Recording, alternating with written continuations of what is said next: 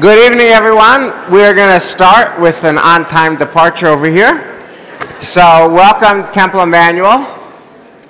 And I want to just invite Danielle, if you would mind coming up for a second, because I just want to thank you.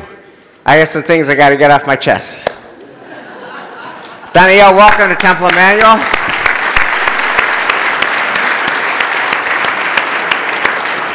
Welcome to Temple Emmanuel. Welcome to Newton. So I'm feeling like a bar mitzvah boy right there's this. You chanted your Haftorah very well. So I wanted to actually thank you for two things. Okay. First is a general thank you. You first came to Temple Emmanuel about 11 years ago. You were a scholar in residence, and you were vintage Danielle. You were so funny. You were so funny. Just your wit and your humor sparkled, and you had so much pathos and so much emotion and so much energy, and mostly you got us. You got us. And you spoke to us, and in your way, that mixture of humor and intensity and urgency, you were kind of inviting us to grow. You kind of taught us one of your favorite words, aspire. Aspirational. And at the end, everybody was just so wowed. And I remember at the end of your last talk on Sunday, I just got up and said, hey, I am going to study with Danielle in Jerusalem at the Hartman Institute, and would any of you want to come along? And so many people just got up right then and there. And that was about 11 years ago, and what has followed every year, this is our 10th year, every year we send from Temple Emmanuel somewhere between 30 to 50 people, 55 some years, to come and learn Torah with you, with your amazing colleagues at the Shalom Hartman Institute in Jerusalem. And here's the amazing thing. At the end of it, every year, we ask all the participants. There's been more than 200 people who have come from here over the years, many of them multiple times. And every time we ask them at the end, did your week of learning Torah meet expectations or fall below expectations or exceed expectations? God makes a miracle, and more than 200 Jews say, exceeds expectations. And it's not a miracle, it's really what you do.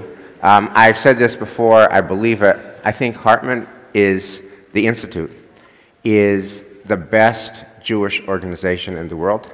To me, it's a role model for what Jewish organizations can be and should be. You light the way. So thank you for bringing Torah to us. That's a general thank you. I want to also thank you now specifically for coming tonight on February 24th, and here's why. This is such a fraught time. It's a fraught time in America. So hard to talk about the issues of the day that matter. So hard to talk about the issues of the day that matter in a shul context. Easy to talk about the Red Sox. Easy to talk about Moses and Aaron. Really hard to talk about the issues of the day. It's fraught in Israel. It's fraught between America and Israel, between North America and Israel. And because of that sensitivity, it's very tempting not to talk about it. And I remember what you said years ago in Jerusalem, that there's a cost. There's a cost to not talking about the important issues. You were talking about Israel, and you said when you don't talk about Israel, Israel becomes increasingly less relevant to you. If you want to be able to be connected to Israel, you have to learn how to talk about it. And you have this patent on talking about the hardest issues, not avoiding them, talking about them, where people disagree, with humility and decency and deep listening. Talk about the hardest stuff at a hard time with humility and decency and deep listening. What you and the Hartman Institute do, you are best in class. You are best in class at role modeling that conversation, and we really need your help now. Danielle, thank you, and welcome to Temple Emmanuel.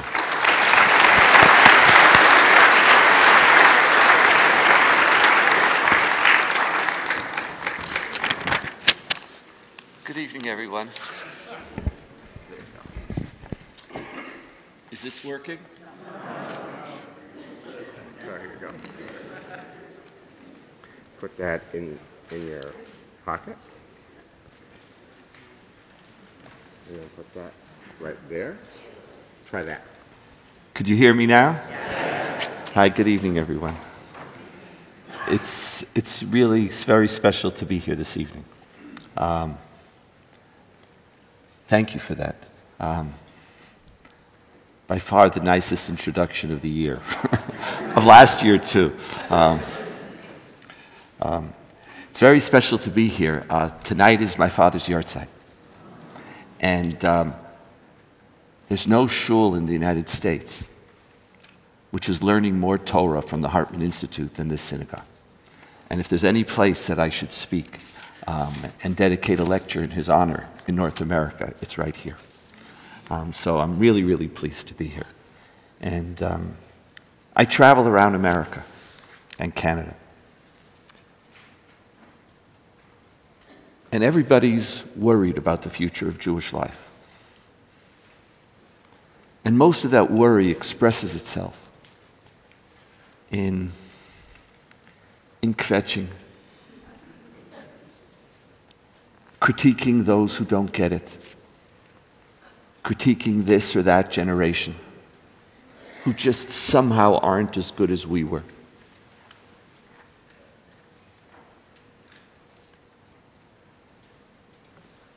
But this synagogue, and a few, there's maybe 5 or 10 in America, who are thriving.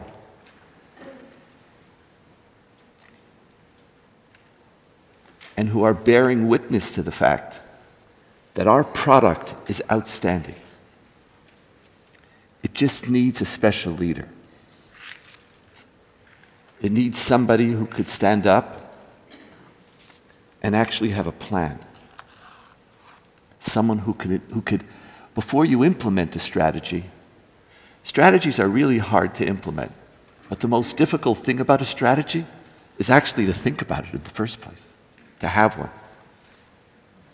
And this synagogue, this shul under you, this synagogue with your lay support and the support that you create, are a witness to the fact that we can succeed. That there's good news in Jewish life.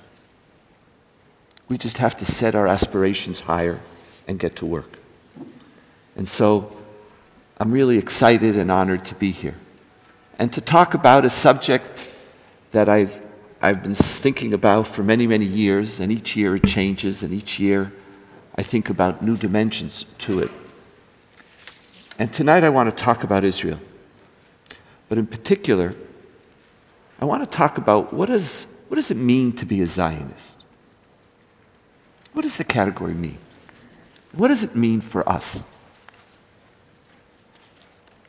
Initially, when the category began, pre-state, pre-Aliyah, it meant supporting the right of the Jewish people to a homeland, ultimately in the land of Israel. It meant advocating for it.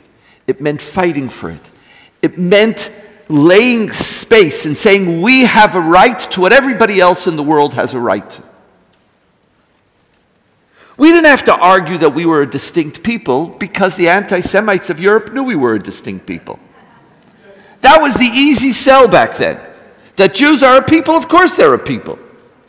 You're them. But we had to argue in some distorted way, not merely that we had a right, because nobody really cared about our right, but that somehow perversely it would be good for you if we got out of your face. Zionism spoke to the anti-Semites of Europe and convinced them that we don't belong in Europe.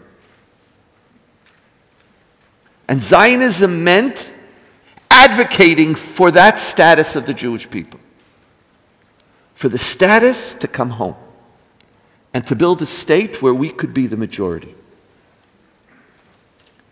As the movement became more successful, Zionism did not merely involve advocating for the right of the Jewish people. Zionism meant you were a Zionist if you were committed to moving and to creating that state. To be a Zionist was to believe that the future of Jewish life is dependent on the Jewish people having their own homeland, and that you were willing to stand up and to say, Hineni, I am going to leave. I'm going to do a Lech Lecha. But what's going to motivate me is not necessarily a divine command. Actually, what's going to motivate me is the antithesis of a divine command. It's a self-motivated command of a people who want to claim their right, their dignity to stand in history and to no longer be the victim. It's a beautiful idea. But only about 200,000 Jews were interested. While 200 or 300,000 Jews were inspired and moved, 1 million and 1.5 million said the solution to the Jewish problem is not going to be found in the Middle East. It's going to be found here in North America.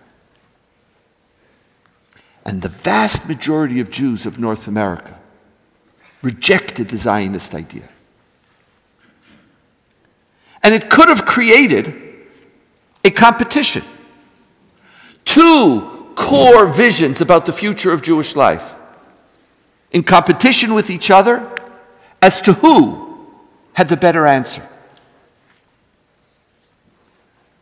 But actually, the pathetic success of the Zionist movement at the beginning in the first few decades of the 20th century created a Zionism of tzedakah. That in North America you were a Zionist because I was going to support the right of those poor Jews who actually thought that they should move to Israel. So Zionism, even after the Zionist movement becomes a reality, and not just a fantasy of Herzl and a few others, to be a Zionist in North America was, we are the successful ones. We're the ones who made it. We're the ones who have power. Let's us use our power, our means, to support those Jews who have a noble cause that we're frankly not interested in. But to be a people is sometimes to support what some of your people want. And to be a Zionist meant to support them. And in the 20s and 30s, the supporting of the Yishuv, supporting of those settlements and those Jews who are moving to Israel, becomes something that's not widespread, but it's an inherent part of North American Jewish life. You could see the shift taking place, for example, in the Reform Movement's platform between 1886 and 1936. By 1886, when the Reform Movement declares we are not a people and we have no aspirations to move back to Israel, by 1936, it already recognizes its right, its obligation to support those Jews who want to move to Israel. And then comes the Holocaust.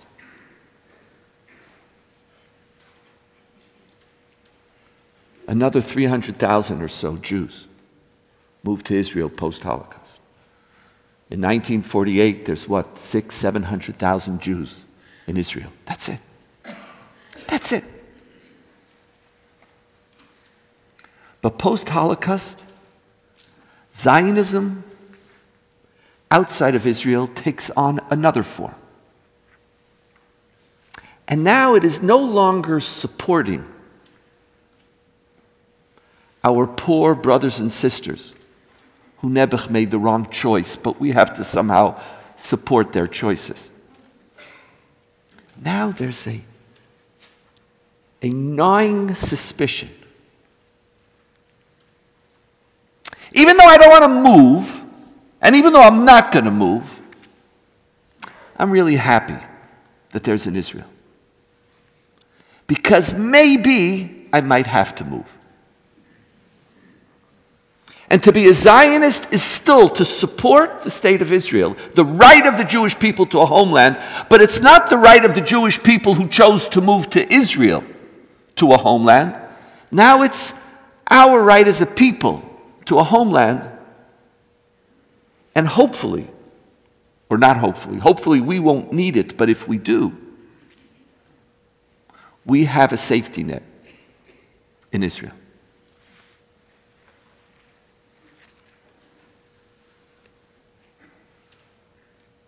But there was always a deep ambivalence and a lack of clarity of what it meant to be a Zionist outside of Israel. And Israelis didn't see you. Israelis believed that we have a monopoly on the category. To be a Zionist is simple: to move to Israel, to make aliyah, to rise up, and not to live there. Because there, where you're living, there is no future. Now, they were always very ambivalent about you because they didn't respect you, but they needed you.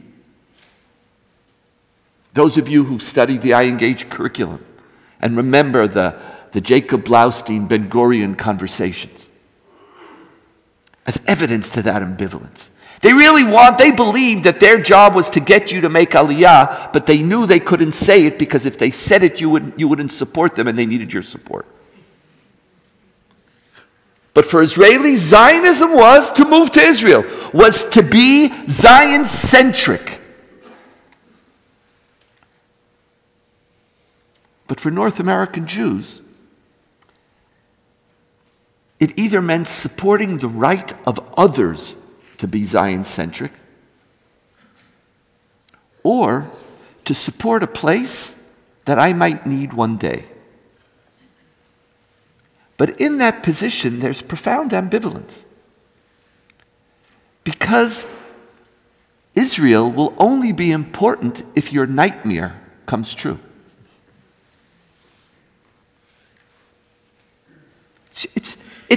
It's the nightmare scenario. Israel's important if everything that you care about and all the decisions that you've made and everything that you built and the lives that you've nurtured and nourished, if they will come to an end, then thank God I have Israel.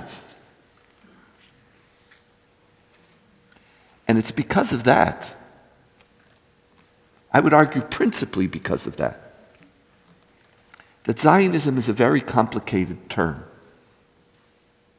And it's becoming increasingly complicated in North American discourse. What does it mean to be a North American Zionist?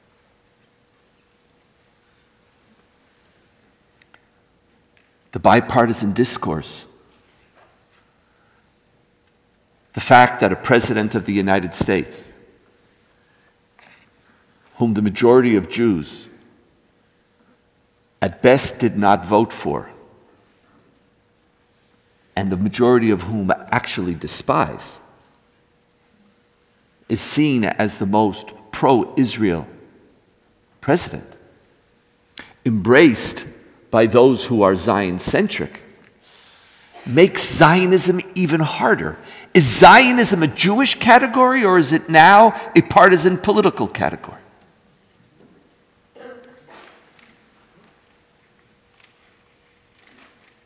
Israelis, or at least the Israeli government, feels much more comfortable with Christian Zionists than with Jewish Zionists. They're much better partners.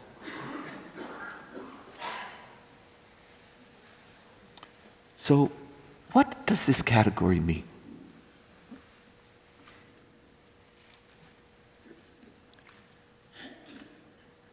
Tonight, I want to talk about how our conversation about Zionism is undermining even further the viability of the category.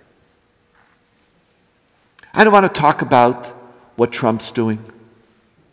And I don't want to talk about the problems of occupation, and there are problems of occupation. I don't want to talk about peace process or democracy or state and religion. all of them are creating serious challenges. And at the end, I want to spend a few minutes on that. But I want to talk about how the majority of Jews, those who are Zionists, are actually making it impossible to use the category. I want to talk about how I believe we are abusing and essentially destroying the category. And for people such as myself, who have a different definition of Zionism, Zionism is not about supporting a country that I might need if my nightmares come true. And Zionism is not necessarily about moving to Israel, but Zionism is about believing that my life as a Jew is intimately connected and enhanced by a relationship with Zion and with Israel. My ability to advocate for that category is not challenged by partisan politics, but is challenged by the way we are talking about Zionism. There are three, I would argue, principal modalities or expressions of Zionist conversation. One is Zionism as utopia. The second is Zionism means to be a loving critic. And the third, I'll call for now, Zionism means to recognize that it's complicated. So we have utopia, loving critic, and the complicated. These are the three principal archetypical groups of Zionist discourse in North America. And I want to argue that none of them could sustain a Zionist conversation. And if there's anything about partisan politics that is destructive, it's that we pick one in which we have to find all of our answers. We don't allow for coalitions. But let's talk about each one. The first is Zionism as utopia. This position argues that if you are a lover of Israel, if you care, if you call yourself a Zionist, there's only one thing and one thing only that you need to do. When you talk about Israel, you have to talk about Israel as the only utopia which is actually a reality. Utopia means nowhere in general, but when it comes to Israel, it has landed. If you're a Zionist, you have to tell and share the good news. If you're a lover of Israel, every time you get up, and when you're a rabbi, you have to tell me what's wonderful about Israel, and pick. It could be Startup Nation, or it could be Startup Nation. I want a list of all the wonderful things that Israel has done. That's your job. If you love Israel, I want you to talk about everything that it has done to change the world. A model of it you could see in our Prime Minister's speech in 2018.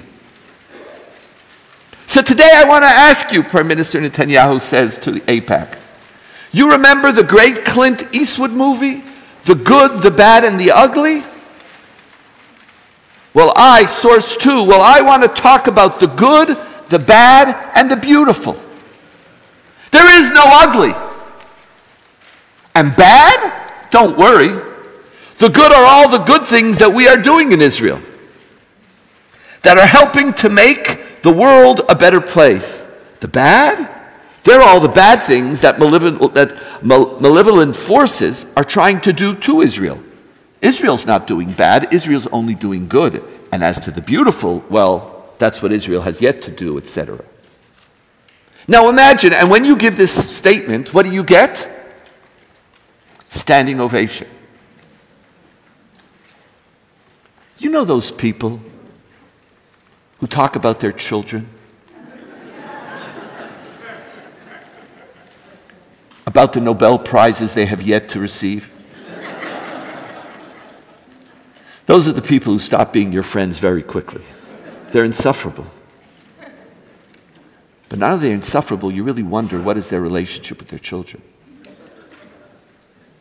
You hope, you know that their children know. So what does it feel like when you talk about me in ways that I know don't express who I am?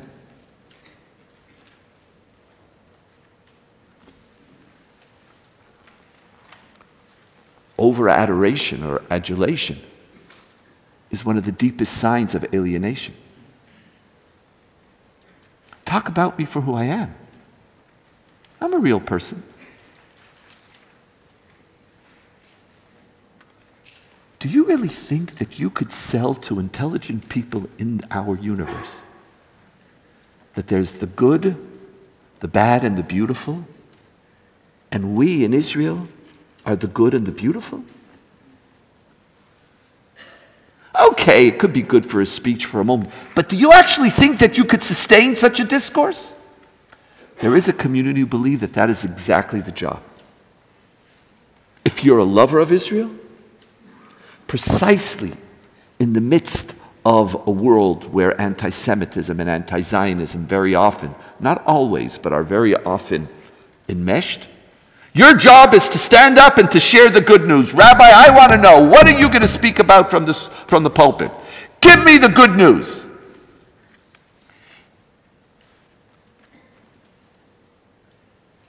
But outside of a very small group of people who are actually capable of enjoying this distortion, in fact, this lie, the vast majority of Jews go to sleep. And if this is what Zionism demands, the vast majority of Jews have no place in a Zionist discourse. They're outside.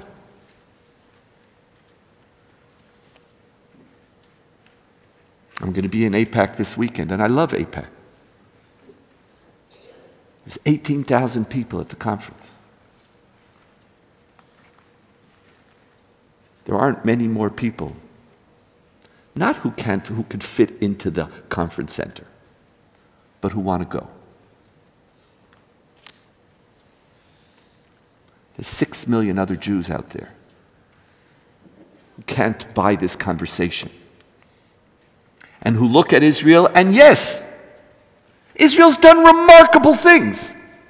Israel could be the good, the bad, and the ugly, and I could talk about it, but no. The bad is what they're doing to us, and there is no ugly, is a dead-end conversation. And then there's the loving critics, who are the opposite of the utopianists. For the loving critics, if you're a lover of Israel, if you are a Zionist, if you care about Israel, your job is to criticize when it is doing something wrong. As we know in our tradition, criticism is an act of love.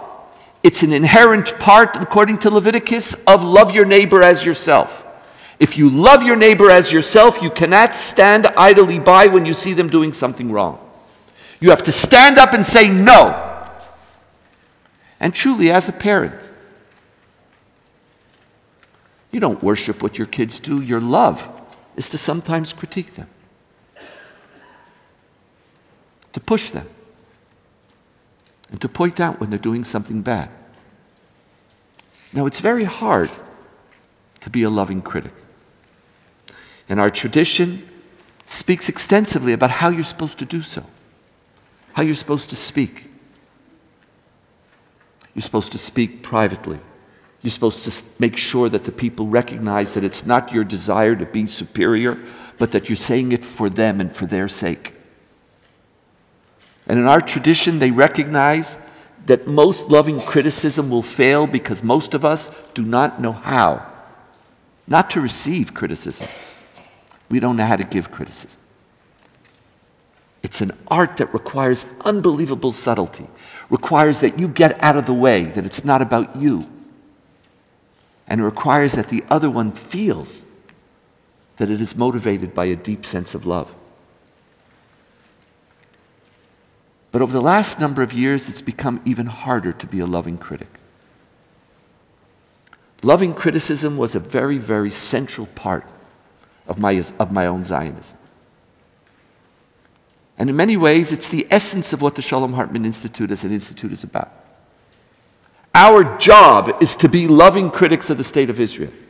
Our job is to challenge and to say, what is the Israel that we need and what is it doing wrong? And only if we recognize and talk about what it's doing wrong can we move it in another direction. But over the last number of years, it's become impossible. Not because it's hard to communicate a loving criticism, but because given social media, the pace of discourse and the pace of criticism is unsustainable. A year and a half ago or so, Israel comes out with a nation-state law. I had 3 hours to submit my blog. If I wanted my voice to be heard on the nation-state law, I had 3 hours. If I waited 4, there was already too many pieces. I studied the nation-state law for 8 months. By the summer, I was ready to talk about the nation-state law. Most people who critiqued it within 3 hours didn't even read it because it wasn't even available. They couldn't know. Some did. After 8 months, I was ready, and I was ready to write my piece. And the person says, what do you do? Who cares about the nation-state law? The next day, we didn't care about the nation-state law because the next day, we had to write another piece about a different burp that Prime Minister Netanyahu gave. And we had to comment on somebody's comment. Just like over-idolization of your children is not sustainable. Imagine if all you do every day is criticize your children. Today, used to be 4 times a year I was a loving critic. Before Rosh Hashanah, that was the time for state and religion. Hanukkah may be democracy. Pesach, the relationship of Israel to world Jewry.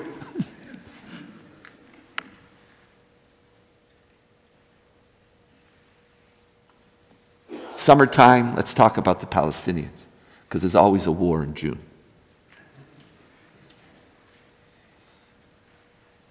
So those are from every 3-4 months.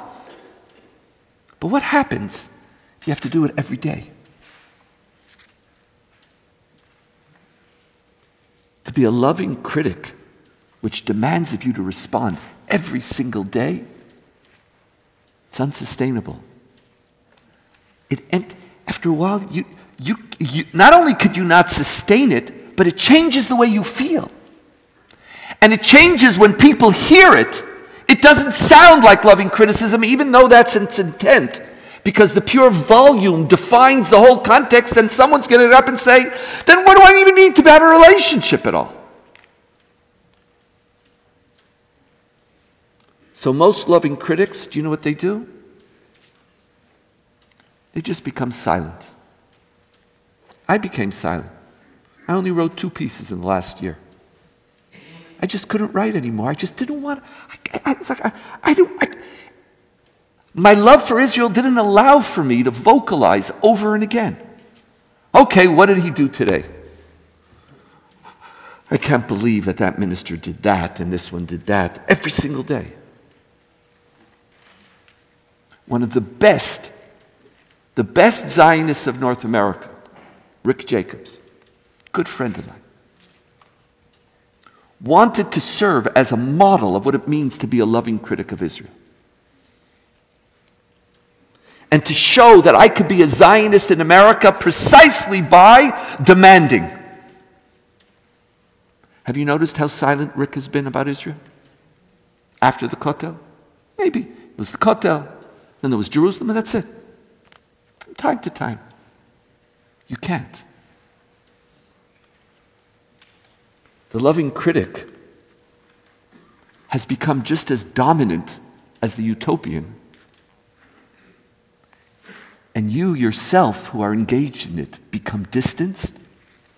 And the person who hears it, for whom it's not certain that they need a relationship with Israel, after a while says, well, this is a pretty crappy place. What do I even want to have a relationship with it for?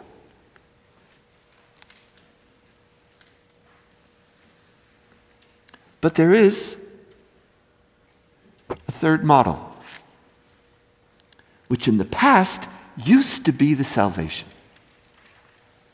The third model says, I'm going to do 1 and 2. Or you can't really do 1 and 2 because 1 demands exclusivity, but I'm going to do a moderated 2. I'm going to look for balance. I'm going to be a critic of Israel, but I'm going to recognize when Israel does something good, and I'm also going to critique it for its failures. I'm going to try to find some balance in the conversation. I want to show that it is complicated. That Zionism is the good, the bad, and the ugly, or maybe the good and the bad. There's good and then there's bad. Now that's eminently reasonable. It's perfect. And a rabbi who wants to talk about Israel is very simple. Sometimes give the speech about the good, and sometimes give a speech about the bad. Life's simple. But it's not.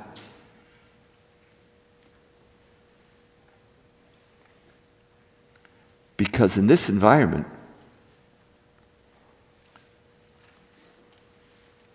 each partisan ideology or each particular perspective, they don't want you to be balanced. They don't want you to have a complicated story. They want to police what constitutes complicated. They want to police what constitutes balanced. And so you want to give a speech on the good? If I'm a utopian, I'm happy. The minute you give a speech about the bad, and every rabbi in North America could attest to this, every educator in North America could attest to this, someone's going to get up and say, I appreciate that there's something bad. But when's the last time you said something good about Israel? Last week. No, when's the last time? Oh, I know it was last week. And when was it beforehand? For every bad, I want 6 goods. You want to critique occupation? I want a critique of Hamas. I want you to get up here and to declare your alienation and rejection of Iran. Very profound. Very important. I want you to critique Hezbollah. How many times have you critiqued Hezbollah that you dare to critique the occupation? And the same thing in the reverse. You're saying something positive? That's whitewashing. You just whitewashed the occupation. No, I didn't. Last week I spoke about... No, you just whitewashed it. In reality, 3 was supposed to create nuance, but it's never associated with 2. It becomes the position. It very often, for those on the right, it becomes associated with the first. I want you either to exclusively declare Israel as utopia, or I want you to exclusively critique it. And instead of creating balance, it's created a group of people who believe that it's their job to police that balance. And when they don't hear it the way they want, you are an anti-Zionist. And so number 3, instead of allowing some oxygen in the room, instead of allowing us to find a way to speak about the good and the bad, to allow us to have a complicated relationship, it's used as a power play. And it silences the conversation. The first is a conversation that most people recognize as a lie, and they can't be a part of. The second is a conversation that has become self-defeating. And the third is a conversation stopper.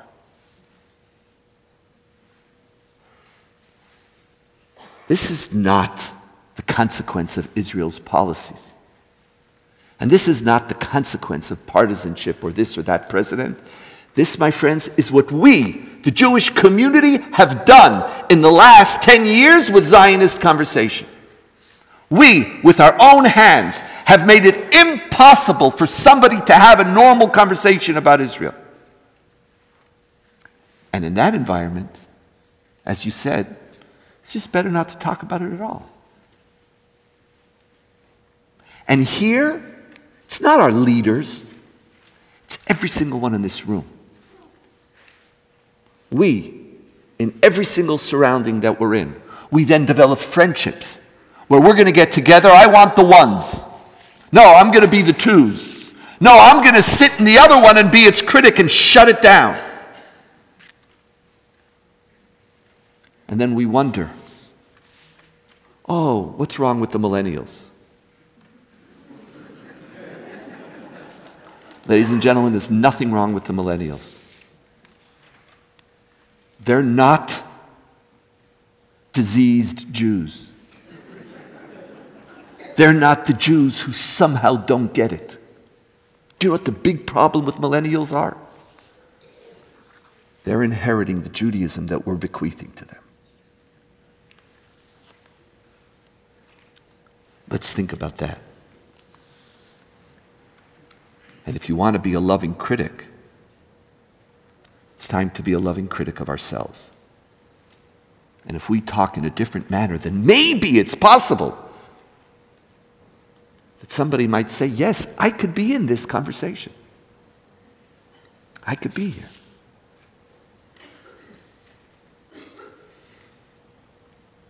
There needs to be a fourth conversation about Zionism. First, that conversation has to get rid of anybody who wants to be the police. Every single one of you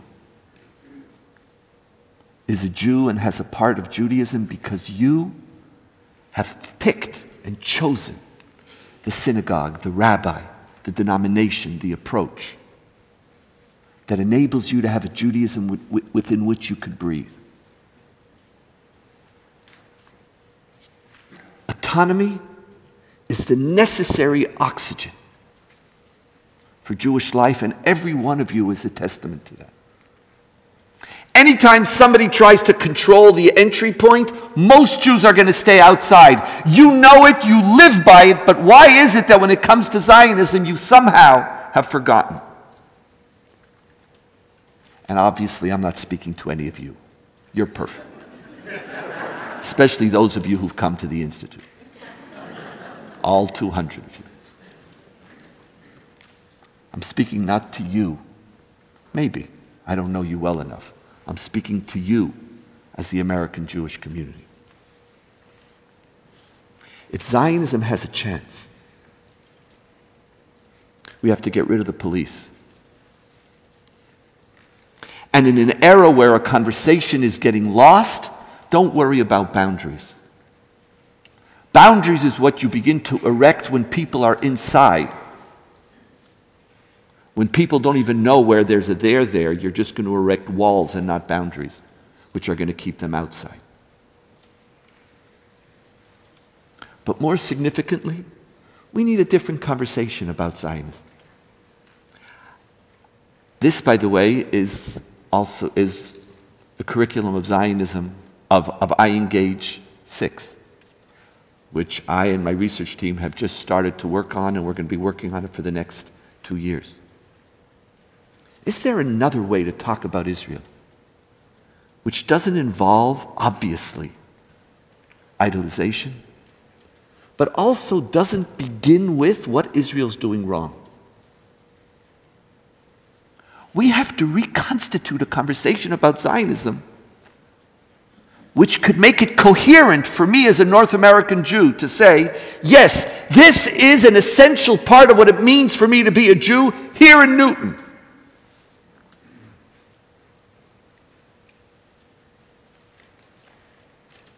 It's a Zionism that cannot be controlled by Israelis. Israel could control whatever it wants.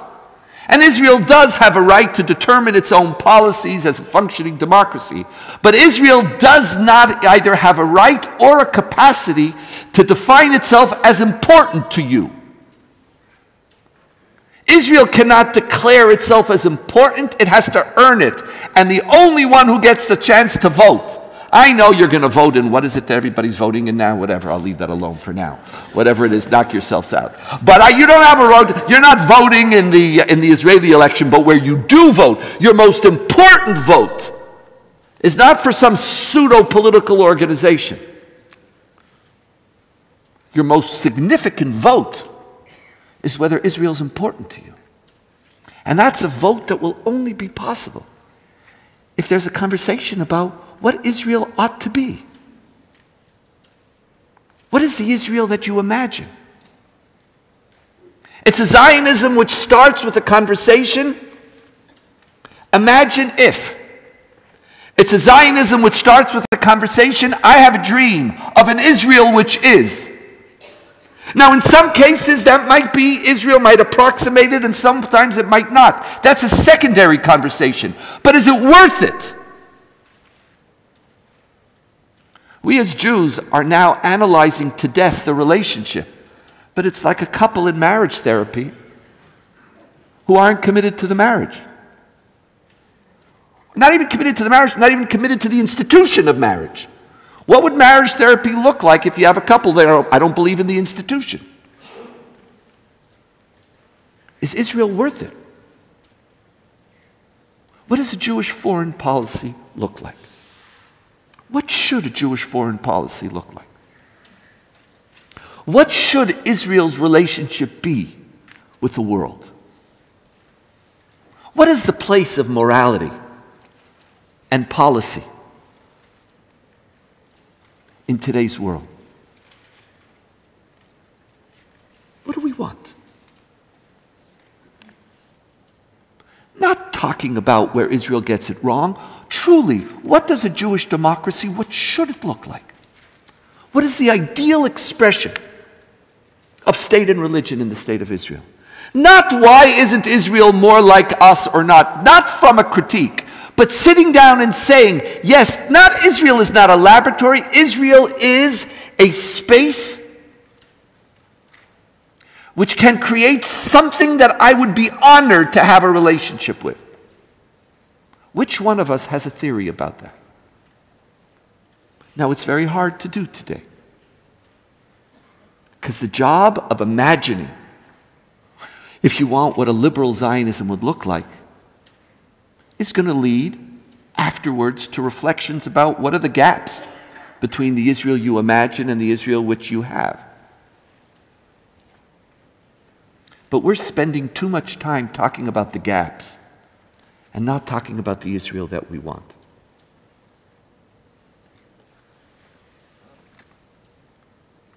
A year or so ago, a student of mine, somebody who came to study at the Hartman Institute, and my job that time was to talk about what the Hartman Institute is. And I spoke about the fact how the Hartman Institute is a Zionist institution. And one of the students raised her hand and she said, Daniil, could you not use that term? I feel you're justifying the occupation. I said, why do you feel that way? She said, I feel that way. And I want to recommend a different term, because the minute you say that, you lose me. Could you not speak about Zionism? Change the word. We need a new word. So I said, what do you suggest? And she said, how about a movement that recognizes the right of the Jewish people to sovereignty in their homeland?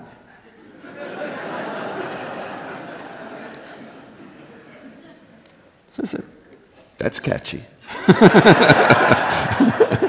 I could see a slogan. I am. It sounds like a program which I name. I come up with, I started this program for Jewish education in secular schools. So that's what I called it. The Program for Jewish Education in secular public high schools in the state of Israel. And when I wanted to get really clever, I took the first word, the first letter of each one, and that was my definition. And Amy's laughing because she knows it's exactly true.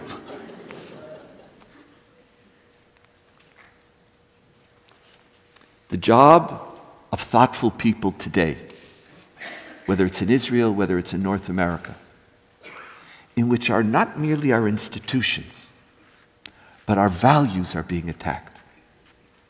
And certain key values are being undermined and thrown aside, is not to allow anybody to own our categories. Not to allow anybody to define for you a category, but to get up and to say, no, I'm going to keep my category and I'm going to define it. But to do so, we have to be capable. To do so, we have to have a Torah which enables us to put Zionism back on the conversation.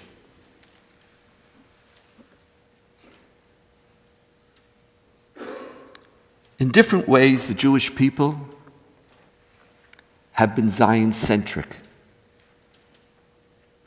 since Genesis 12,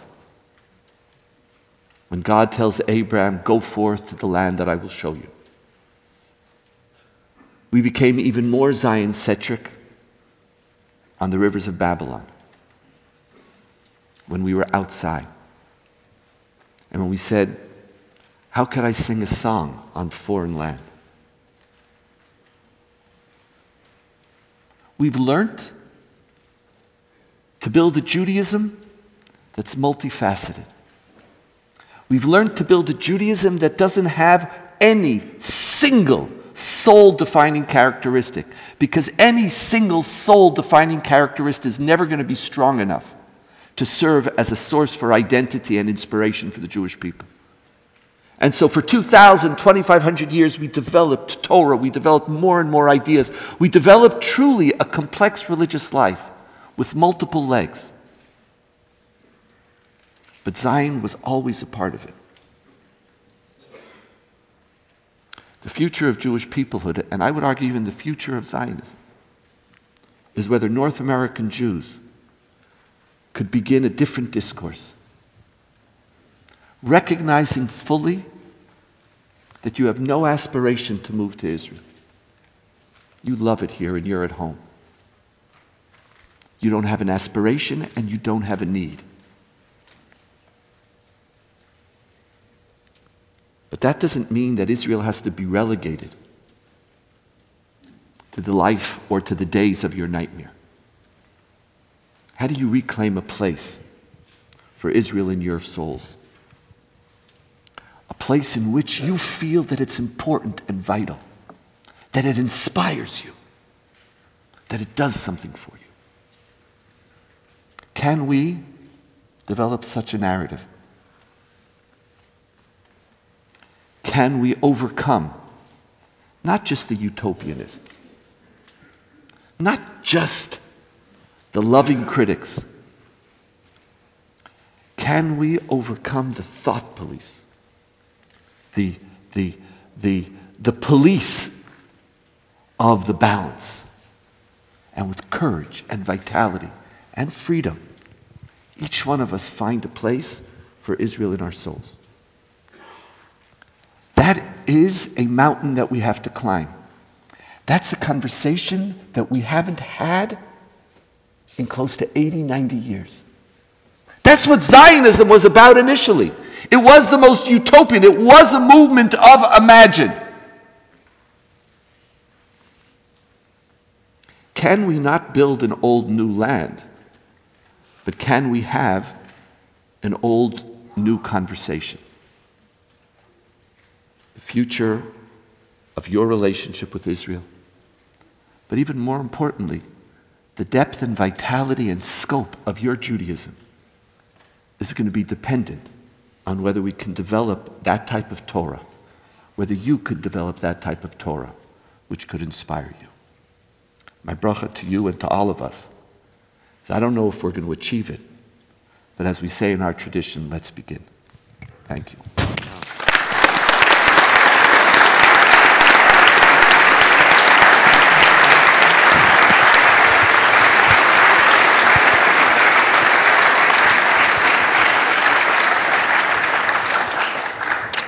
Daniel, thank you, and I really believe that your beloved departed father and teacher, Rabbi David Hartman, is shining down in heaven on the Torah that you taught in his name. Thank you so much. Thank you.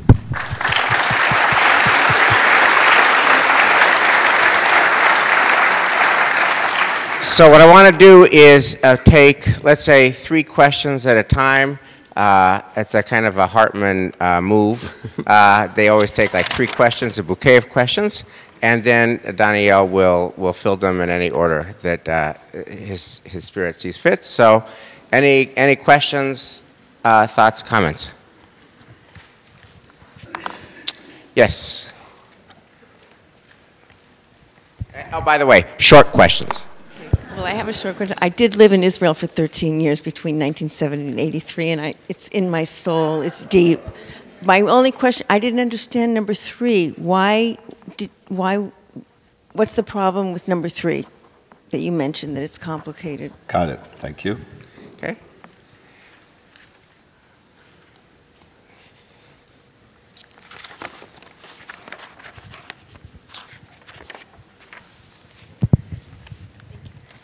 Hi. I rarely find myself in situations where I'm like this, would probably be speaking or preaching to the choir, so to say. I'm mostly in school and in arguments about Israel, rather. So I was wondering, I find myself to be of the utopian narrative more, and so to me it's like, why bother criticizing Israel when there's so many other people who will willingly criticize it? And I feel like it's my duty to stand up for it instead of adding to the negative. So I'm wondering what you have to say on that. And Marty, 3rd question, and then Daniel will take them. I'll make this shorter. Do Israelis care what we in North America think of them?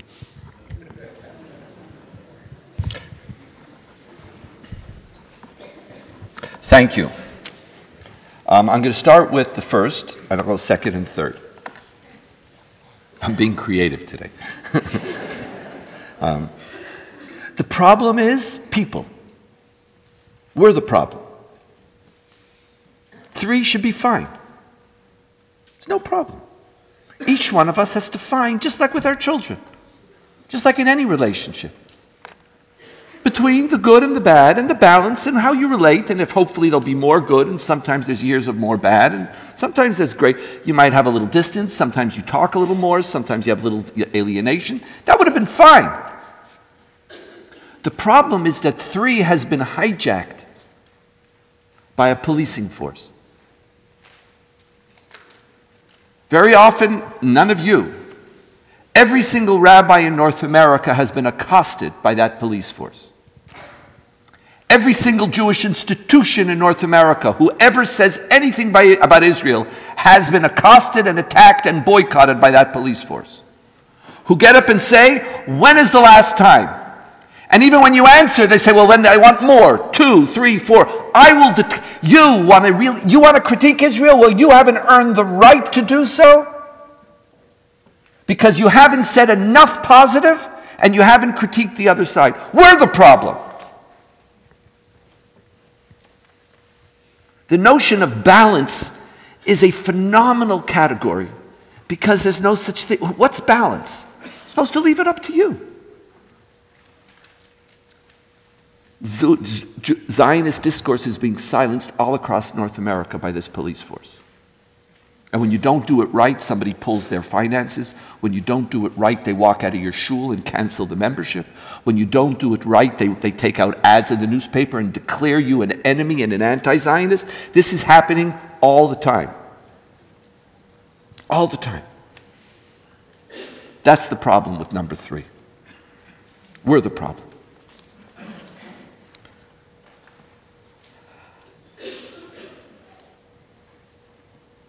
I appreciate very much that in the midst of a very strong and anti-Israel narrative, you want to create a balance. But what about you? What's the balance in your soul?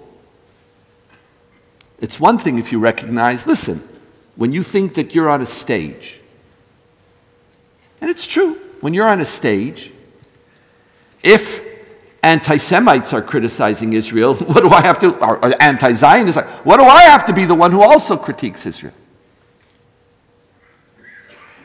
But the discourse about Zionism is not a discourse on a stage. It's a discourse which has to shape your identity, not the identity of others only. And so I appreciate and applaud very much. It's true, there are times that you're going to be on a stage, and I support 100% and agree with the choices you're making. But don't confuse life on a stage with life. In addition to that, I have found I'm on a stage a lot. And I have found that very often, when you're on a stage, there are moments when your job is just to say whatever it is that you want to say. But if you actually want people to hear,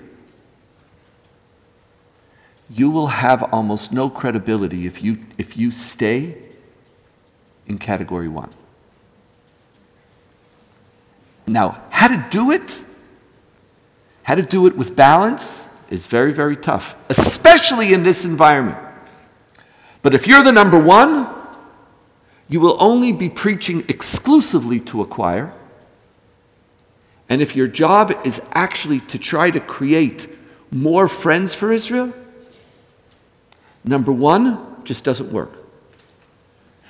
It's very painful to say it, no one buys it. I discovered this many years ago, and I and my colleagues, we use a very different method. Imagine, I remember there was a group of people. There's this phenomenal Jew in Chicago whose name is Yechiel Popko, who single-handedly is trying to make sure that different mainline Christians have a more balanced discourse around Israel. And all of them many of them go on trips to Israel. And in these trips, they obviously have a balanced time because they spend half their time in Palestine and half their time in Israel, so everything seems fine. The only problem is that 98% of the half of the time that they're spending in Israel is traveling in the footsteps of Jesus. So they are connecting to Israel of 2,000 years ago and to Palestine of 2020, which creates a challenge. And then from time to time, Yechiel comes and says, Daniel, there's a really important group. Could you just go speak? Say, and he's one of the few people, I'll go where he sends me because we're all trying to help the Jewish people here, just like you are. And I remember there was this group who they had really connected to Jesus as a Jew. And then after that, they moved on to Palestine, and they had just come from Beit Lechem. And she said to me, I said, okay, instead of giving a lecture, I said, let's just start with questions. Someone raised their hand and says, why don't Palestinians have a right to soccer fields, just like Jews do? So she was expecting me to come and say, Well, we have built over the last number of years 47 soccer fields throughout Judea and Samaria. And not only that, most of the soccer fields which we built have been closed down by the Palestinians. They don't want the soccer field, so it's not our fault. I would have lost her. What I said to her is, you're absolutely right. Palestinians have absolutely the same right to soccer fields as we do. And that Palestinian children should have the same rights that Jewish children have. Rights that all human beings have a right to dignity and freedom and safety and leisure. And I'm deeply pained by the fact that Palestinians don't have enough soccer fields. I spent about 5 minutes doing that, and then she was ready to walk with me as I talked to her about something else. So you might just want to think about your approach, because I don't know you, and don't take this wrong, but I love you. And I don't know if I'm getting into trouble. Because I love what you're fantastic. You're there and you're saying, I'm there, I want to help. But sometimes how you help needs some more nuance. And so use your spirit, add to it nuance, and you'll be even a better bracha for the Jewish people. As to whether Israelis care, my whole conversation tonight is I don't give a damn. My whole conversation tonight is not about whether Israelis are going to accept you as Zionists. My discourse tonight is about how you in North America have a conversation about Zionism that you care about. What do Israelis care? That's going to be their problem. And you want to know something? It's not that important. My father had one of the all-time great lines, and tonight's a great night to quote it again. My father said in the 70s, Israel's too important to leave to the Israelis. Zionism, and remember what I said. I said, Israel wants to be or declare that it is the homeland of the Jewish people unilaterally. It wants to declare its significance to you unilaterally. In 2020, we know the absolute failure of that attempt. You cannot declare unilaterally your importance. You have to build a discourse around Zionism that you care about, and when you care about, you're going to fight for it, not by going, you're then going to force Israel to say, yes, this is my Zionism, now let's talk. Whether they'll come on board or not, that'll be up to them. That'll make it more difficult if they fight you. But not only, here, Israelis don't own what is authentic Judaism, and they also do not own what is authentic Zionism. You understood that when it comes to Judaism. You don't ask Israelis to authenticate or validate your Judaism. I'm asking you not to ask them to authenticate or validate your Zionism, but that requires of you to develop a different Torah of Zionism that will work for you here. Bob Kahn. I'm going to give Bob the last question, and then we'll end after his question. Thanks. Does your model apply to Israelis? And if so, how does it apply to Israelis? Does my model, now that's another lecture, but it actually, and I really appreciate it very much because it does. And I think one of the big problems of Zionism in Israel today is that what happens when you fulfill your ideology, when you fulfill your dream, and you're in need of a new dream. The core dream of creating a successful country where Jews could be free has been fulfilled. Zionism is one of the most successful ideologies in the 20th century. It's remarkable. It's remarkable what we've achieved. Prime Minister Netanyahu has done a remarkable job over the last 10 years. Remarkable. Navigating the safety, security, and prosperity of the State of Israel in some of the most difficult times with some of the most difficult and dangerous enemies. Remarkable job. one for which all Israelis are or should be in his debt. And most Israelis recognize that. But Prime Minister Netanyahu has a vision of Zionism, or rather a vision of Israel, which he explicitly states and says, support for Israel is no longer dependent on our values. Support for Israel is now dependent on our power. People want to have relationships with strong people. A strong Israel will be a loved Israel. Prime Minister Netanyahu, you're not listening tonight, but through you, you are wrong. You're wrong, maybe not empirically. Maybe in this world there are different administrations and countries for whom morality is not an integral part of their identity. And maybe there are certain countries which will support us or vote for us for this or that legislation. And maybe it's even politically necessary, and I'm not critiquing, and it's important. I'm not critiquing Israel's desire. I actually appreciate Israel's desire to build alliances with people, and in the world of realpolitik, we have to build alliances with people that we don't like. What worries me is when you develop an ideology in which you don't even know anymore that you don't like them. What bothers me is that you don't even think there's something wrong. It's one thing that you recognize you have to compromise. It's another thing when you've changed your system and you say it's not even a compromise anymore, and now Zion is not an imagine. You don't have any imagine. You don't need one. You just need another exit. You need another product that India is going to build, and you fulfill the Zionist dream. And I'm sorry, Prime Minister Netanyahu, you are wrong. Zionism is bigger than that. Israel is bigger than that. I accept, not only do I accept, I celebrate. Not only do I celebrate, I am awed and inspired by the physical success of Israel. I love a successful country. But that's not Zionism.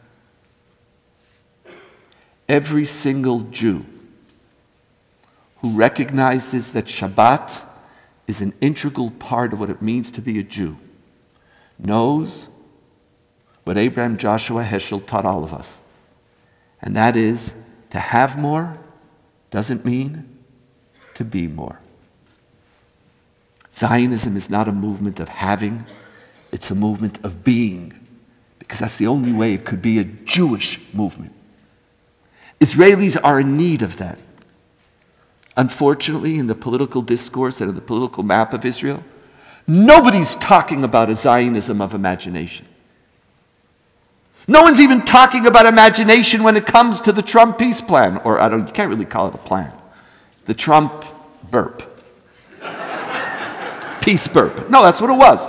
It was a burp. It's not a plan, because a plan you actually have to talk to somebody. Now, I might like even many parts about it, but you can't call it a peace plan. That would, because you're actually talking about a relationship. You'd have to talk to somebody.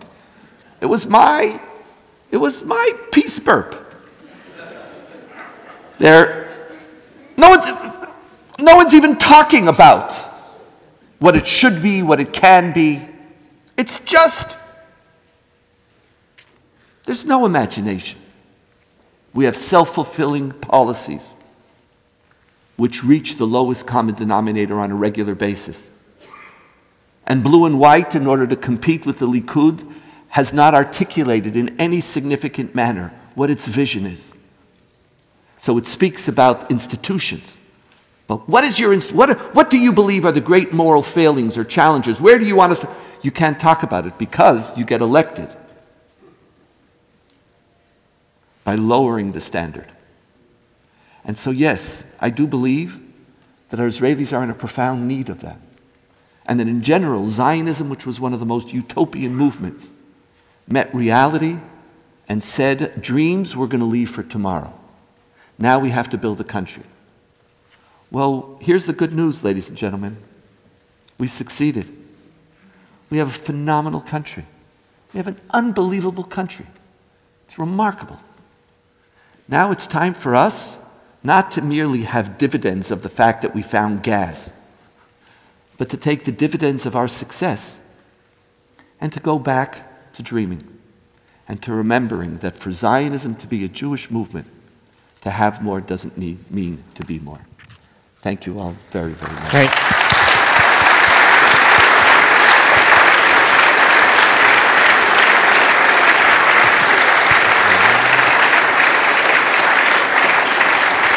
Before you go, I wanted to just, in 30 seconds, give a response to Danielle and then a request to all of you, okay? First of all, Danielle, let me tell you why I just loved what you did.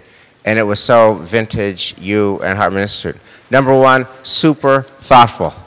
Super thoughtful, and it transcends any kind of partisan divides. Number two, ultimately you invite us to critique ourselves, which is always a good place to start. And number three, you invite us to aspire to be more, and to dream higher. And that is like, where else do you get that? Where else do you get aspirational in this world? So here's what I want to say. For thoughtful and for aspirational, the best place in the world is the Hartman Institute. So what I want to, no joke. I want to just say, especially for those of you who are members of Temple Manual, and to the extent that I have any credibility with you at all, if I have one ask of you for this year, it is go to Israel and go to Hartman. That's my ask. If I have one ask of you this year, I mean, I love Minyan. I love Shabbos. I love Tikkun Olam. I love helping the refugees. But if you said to me, you get one ask, that's all you get. And I'm not going to come to another Talmud class. I'm not going to come to another service. I get one ask. My one ask is that. 1 week in Hartman will change your life, and 1 week at Hartman will change our life. And by our, I mean a big hour, here and there.